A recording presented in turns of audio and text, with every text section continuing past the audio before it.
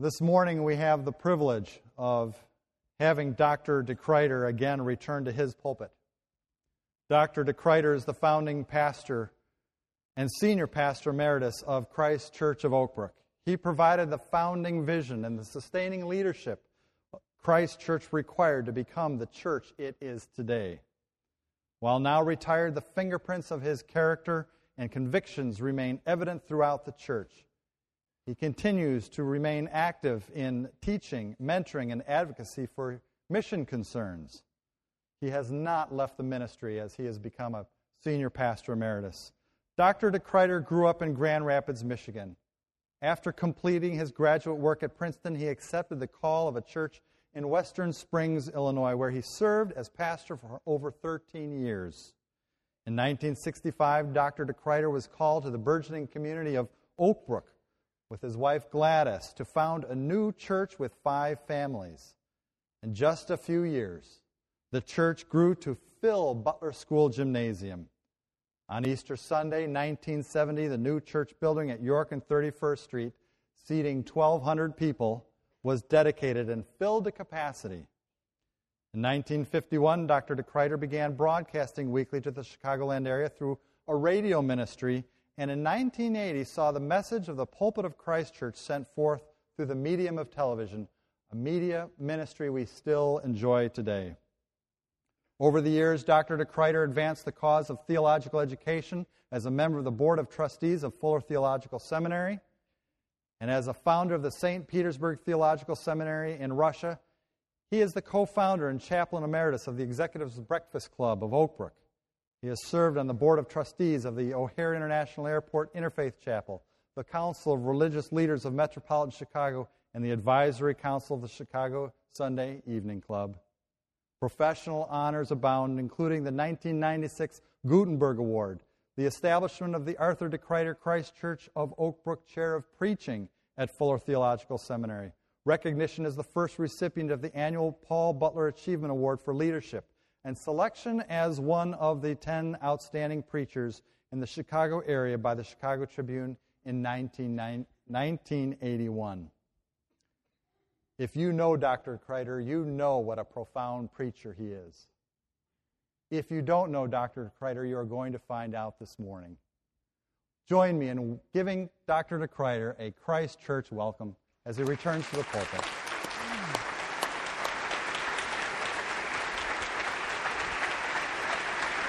Thank you, David. I know about this. Enjoy. Yep.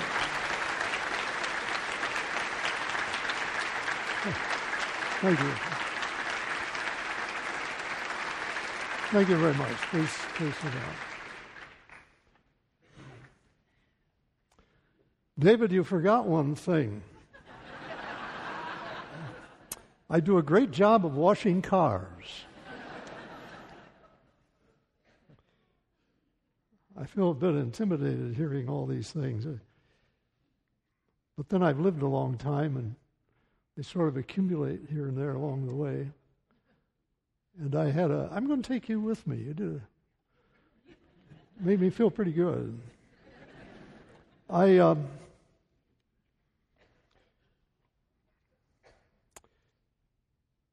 had a very difficult task deciding what to preach. I haven't been here for 2 years. I wasn't too well 2 years ago. I'm getting younger now, and I feel a little better, so here I am.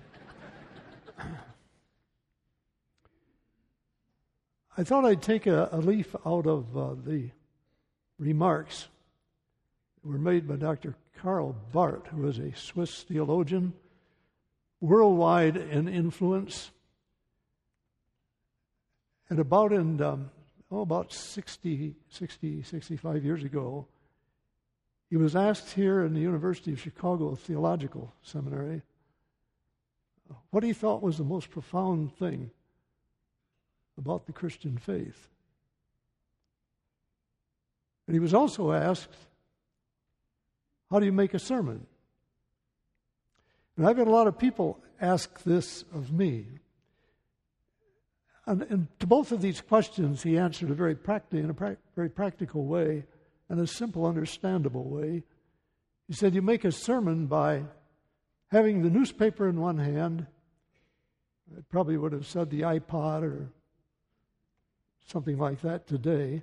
And in the other hand, the Bible. And so in my search for a topic today, and with the kind of society we're living in, it seemed to me that I should look at society and look at the Bible from the pulpit this morning. And this is what I intend to do for you, and I hope you will find a blessing and opportunities as we think together for a few minutes about both the society we live in and, on the other hand, and more importantly, the Scripture that speaks to this issue. There's a couple things I just wanted to mention briefly. We have a society of escape. People running away from something, they're struggling to find happiness.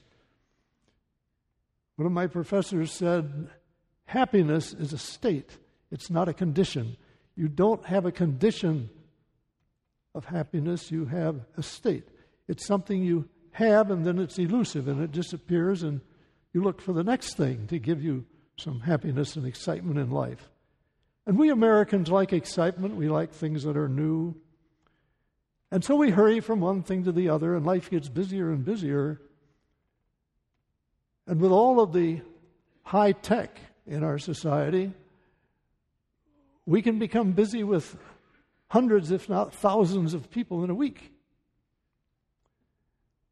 It's not impossible to talk to people in any country in the world very quickly through your computer. And it's very easy to get disturbed by this quest for something significant in life, because we are a me too kind of people. In fact, it's gotten to the point where the individual makes important decisions, has many rights, should not be contradicted. Everybody's entitled to their own opinion. And anyone who believes in anything very strongly is peculiar. And so we try and we fail, and some people can't find it. Millions of them, in fact, turn to drugs, to alcohol. The latest is gambling, some kind of excitement. And we don't ask too much about whether it's right or wrong, but it does give us a little happiness for a time. We're also a society that struggles to know what is right and what is wrong. And in the quest of what is right or wrong, we don't want to insult anybody, so we're very careful to respect everybody's opinion. And everyone has a chance to decide what is right and wrong. And we may discuss it with each other, and we live in this shrunken globe where we meet many people of many walks of life and many religious beliefs. But we set God off to the side. He mustn't be quoted or talked about as though he has anything final to say, because then we're too proud. We think we know truth. That's not very popular. We must be tentative, as science is tentative and makes mistakes. So they equate religion with a tentative attempt, which can be an error. I saw Harry Potter the other night with my family. It struck me all over again that our society is really concerned about truth and values. Here's a movie about good and evil. And the evil and the good are always in conflict and fighting each other through people. Good people and evil people. I guess you'd have to say. It's not very nice, but the movie is very honest about this. In very graphic style, you see them fighting, and you wonder who's going to win. Is the bad person going to win, or is the good person going to win? Who knows? One seems to be more powerful at times than another. And when it comes to telling the truth, who knows about that? And somewhere they sneak in the idea,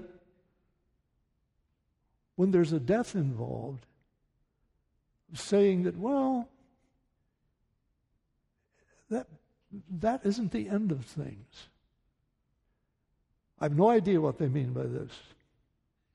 It's somebody's opinion, but it comes over as though that's the way it is. Nonetheless, crowds standing out in the aisles, turnstiles, keeping them in order, waiting to get in, and every one of these movies of Harry Potter is filled over and over and over and over in the multiplex. What do we believe about good and evil? We have a struggling kind of culture around us. We're not too sure about things. And then one day we woke up several months ago, and there was a kind of moody smog hanging over us. Something had happened to our great American dream. No longer are we secure in our plans for the future. We wonder what this is going to mean to our children and our grandchildren. And we wonder how we ever got into this economic problem we have, where suddenly our homes aren't worth what they were. Maybe we own less of our home than it could possibly bring. In fact, our mortgage may be more than its value. The money we save for retirement has shrunken substantially for all of us who've tried to save for something that isn't yet and may never be. What are we doing with our health problems? How are we going to deal with a world that has so much terror in it? It's a frightening time to live. We're struggling to know. Our poor children are going to have to suffer in the future like we never knew. And now we're only thinking about it yet, while we live off the backwash and the backwaters of our prosperity. Give it another year or two, we're told by our leaders. And then they don't tell us the truth. And they cover things up. They're not transparent. I don't think they know what that word means, to be transparent. Their word isn't good. They admit that they promise things they know they can never deliver. They could just call it politics, as usual. This kind of a world of struggle at many fronts is the world I saw, and the challenge of standing here this morning and talking to you about how to be optimistic and how to believe that the future is not going to be a total disaster, but to give you a totally different point of view. Not my own, but one that's found in the book. And so we turn this morning to the Scriptures,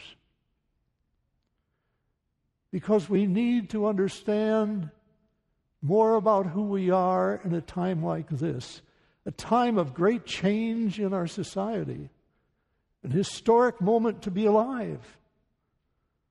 Our fathers never saw a moment like this. They built on the vision of our forebears that founded the country.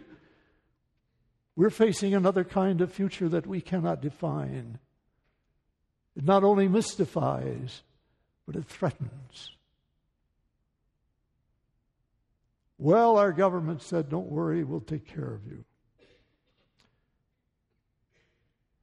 Just give us something to stimulate things again. And so we gave them hundreds of billions of dollars. And now that didn't seem to work, so they're talking about another hundreds of billions of dollars. Somehow or other, they counsel us to believe that if you put enough money into it, things are going to get better, and we won't have any worries anymore. We can go back to the way we were. But the way we were has produced where we are. And it wasn't a matter of money that did it, nor will it be a matter of money that gets us out of it. The problem was in the hearts and in the character of the people who are citizens of this country. And you'll never change it unless you get behind this facade of the external, material things, the popular things that bring us happiness and joy and all the things we've been pursuing. We can't live on that. That isn't going to solve it, but we're told it will. Now, I sit in the pew often where you are, and I've been in many different churches. I've heard some good sermons, some mediocre sermons, but none of them had said anything about the influence of society on the Christians or the Christians' influence on society. Somehow we've been lulled to accept the facts as they're told us by those who have control of the communications. And we're told that certain things aren't talked about. And I've sat in church for months now and years hearing sermons about my soul and heaven, personal development, and I haven't heard a thing about the deterioration into this struggle that it has become. I want to talk to you about that this morning. And in order to do so, I went back to the scripture and said, is there any word from the Lord on this? Yes. Happily, there's a word. Happily, by the time we leave the sanctuary this morning, we can leave a happy people singing, "Joyful, joyful, we adore you." This is a wonderful gospel we have. Let me tell you about it. Isaiah said, well, maybe you don't know who Isaiah was. He lived 750 years before Jesus. He was one of the major prophets in the Old Testament. He lived in a culture very much like ours. And if you begin at the beginning of the book, it's much like his contemporary Amos, who wrote another book in the Old Testament. The people of Israel, his country people, chosen of the Lord, receiving promises from God, a covenant people, they deteriorated into greed and selfishness and drunkenness, dishonesty, exploitation of anyone they could exploit for their own purposes. And Isaiah becomes very graphic in the description. He could have written this yesterday.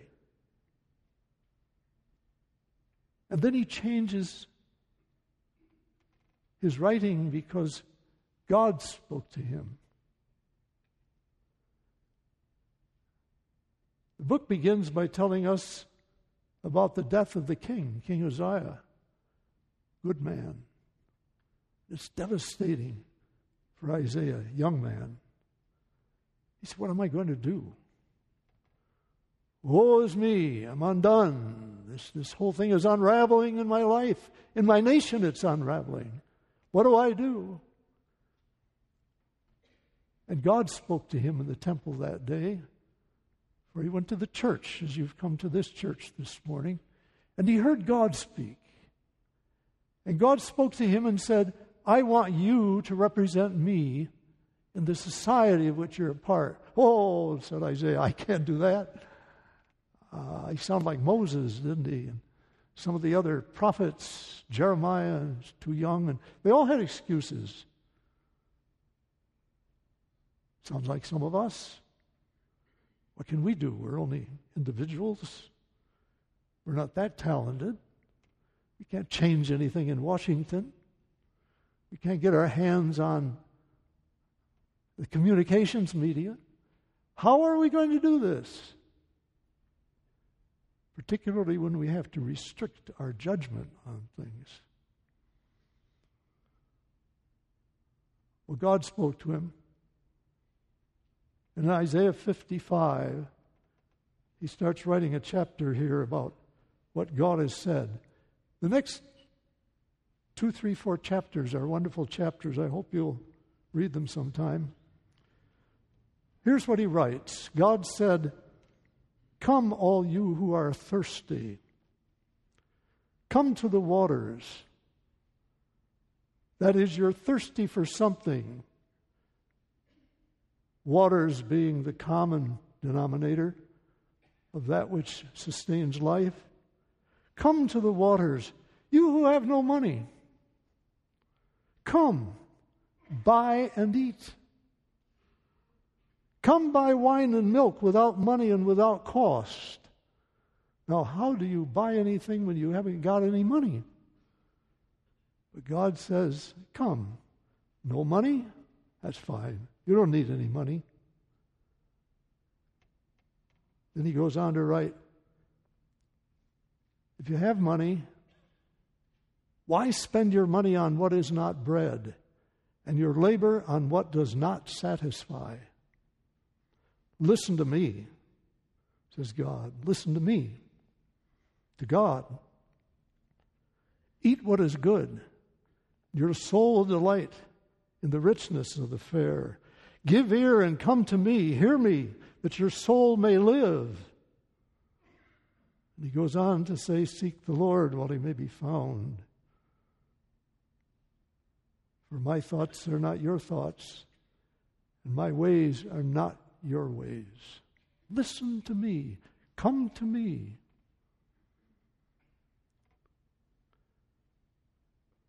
Somehow or other, this nation has to learn to listen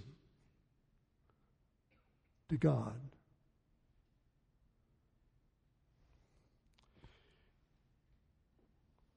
Well, we start asking questions.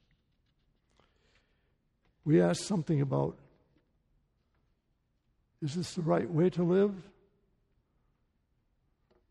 Have we been doing what we can do? Is there something we've missed?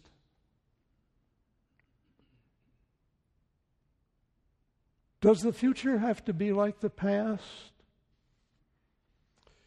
Well, we read again in the 56th, the next chapter.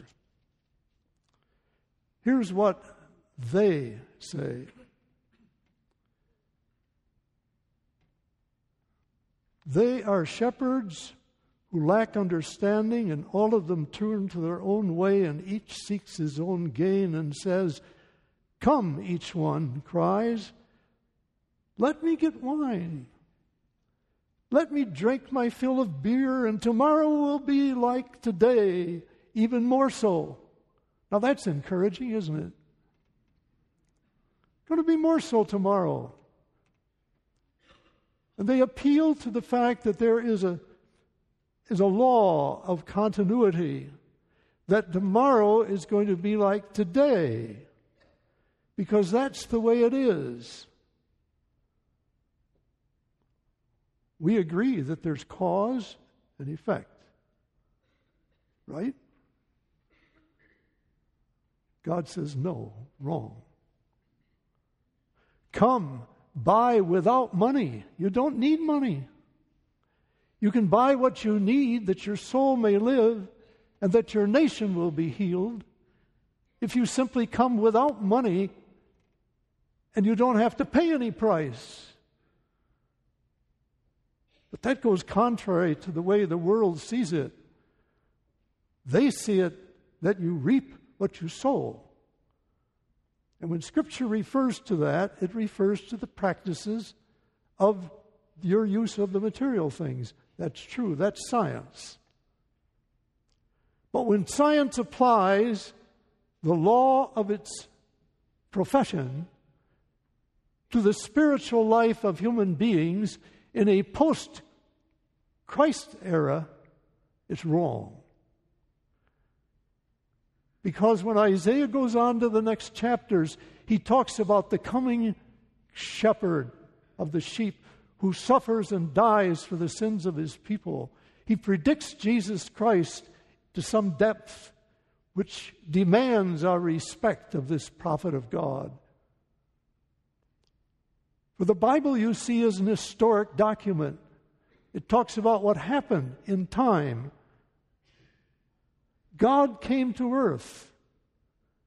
We're not dreaming up this fact that we don't need to pay for anything. He said so. The God who came to walk and live among us. The God who is triune, as he says to Isaiah in this chapter, I am the Creator. I am the Lord. As he chides Jeremiah and says, where were you when the world was put together? I was there. I did it. I know how it operates. You don't need money or a price.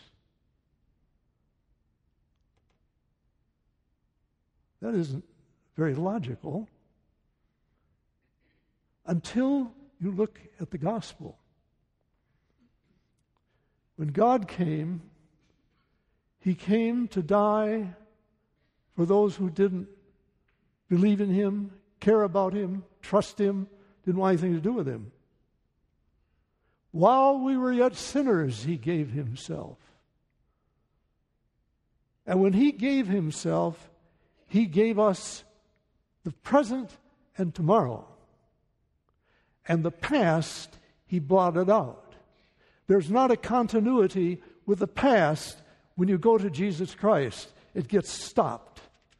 And Paul put it this way, in Christ, all things become new.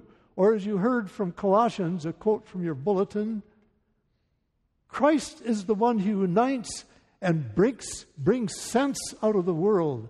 There's a unity of purpose and a unity of function there. God not only speaks, he does.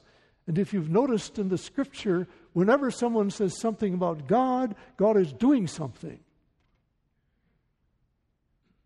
He isn't just an abstract being watching. Every time God is mentioned, there's a verb along with him. And so what happens is our past, the worst of our past, as God says to him in the next verses, your thoughts are not my thoughts. Your ways are not my ways. So, if we've been living that way, that becomes blotted out in Christ. And the past is stopped in its tracks.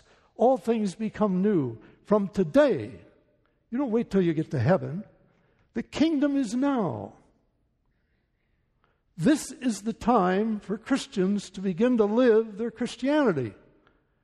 And it must be so obvious that it's not only what we tell them and explain to them, all they have to do is look at us, and they'll see us carrying on our daily tasks. They'll trust us. Our word will be our bond. We don't need to have others write up long documents by the attorneys who know all the details of law. For they can trust a Christian to be like Christ. And that's our mandate. If you're not sure about it, read the parables of Jesus. The kingdom of God is like, he said. Then he gives a story. The kingdom of God is like.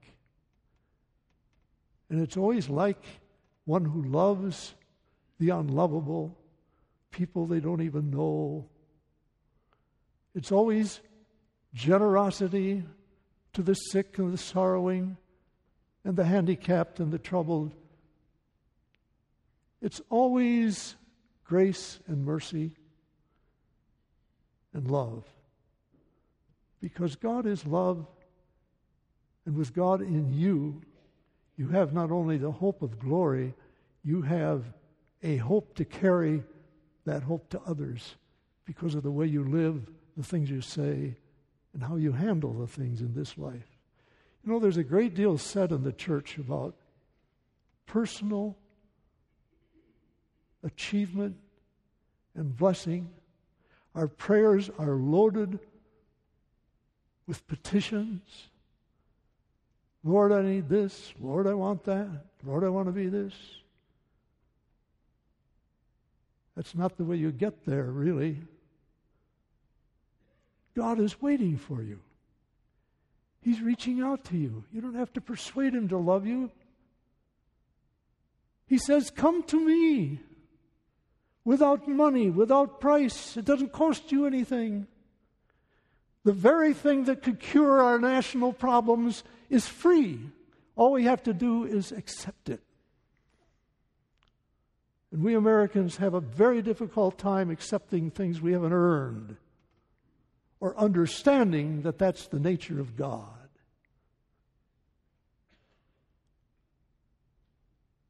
The future, then, is all we have. The present is where we are, which is now already past since I said it. And the past of things we did and thought, however bad they were, however shaded and dubious, they're gone. Christ took it away. He redeemed us. His Spirit gives us new life. And the Father, the Creator, and the Son, the Redeemer, and the Spirit who indwells us is at work. And I'm sure by now you're saying, yes, but that's a monumental, impossible task. We're not going to reach our society that way. No, we aren't. But God will. He's done it. He did it on the cross. And what came out of his death, the resurrection, and the Holy Spirit's coming on Pentecost, that came into this world. Who of us would have bet on that one? That these men who fled from him and let him die in his loneliness, like Peter, denied him after Jesus said to him, "Blessed are you, Simon Bar-Jonah. Flesh and blood hasn't revealed it, but my heavenly Father." Peter turned right around and said, "I never knew this man." And then Jesus said to him, "Feed my sheep, Peter." And that fisherman, along with a few other men and women, changed the world. No, they didn't. God did it. But he did it through them. The contention of the Scripture is that if we as individuals will come one at a time and begin to live by what we say consistently, and let others know that there's more than this kind of a stimulant and stimulus of money. It's never going to do it, my friends. We've got to see changed lives. And before they are going to change, we've got to change. Because I really fear that most of us have been very comfortable in Christian circles, in the church, and with the hope of eternity. That's wonderful. We haven't been very good at saying yes, but look, Christ came to make the kingdom now. There's a social, worldwide obligation. And there's a right and there's a wrong. And if we don't tell people this, there will only be more of the past. And it won't be better tomorrow.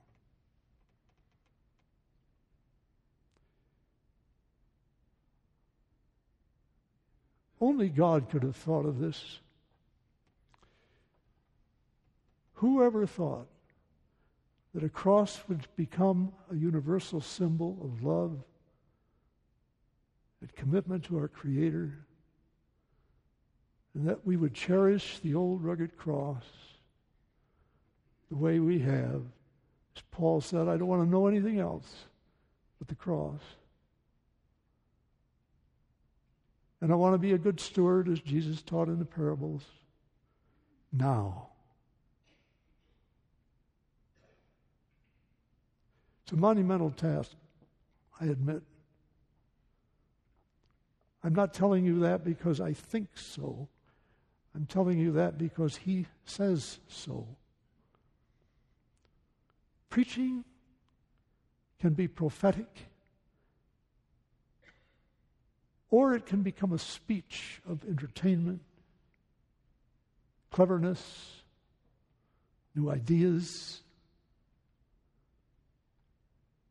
But I felt this morning I had to tell you this. And perhaps I've been amiss in not saying this often enough in all the years we were worshiping together. But we've got to get it right. And we have to face up to the truth.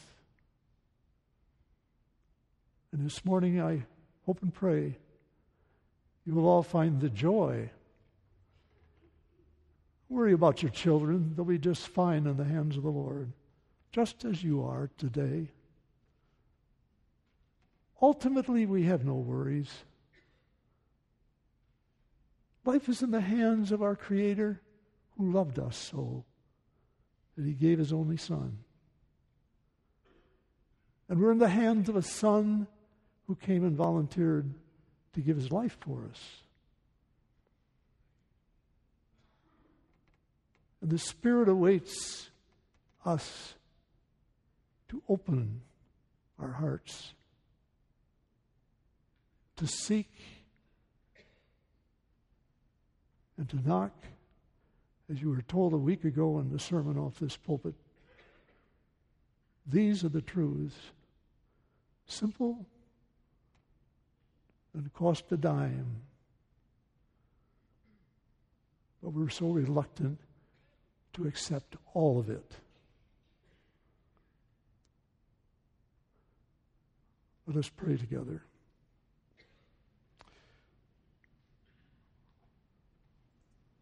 Oh God, as we contemplate the future, it will be better, much better.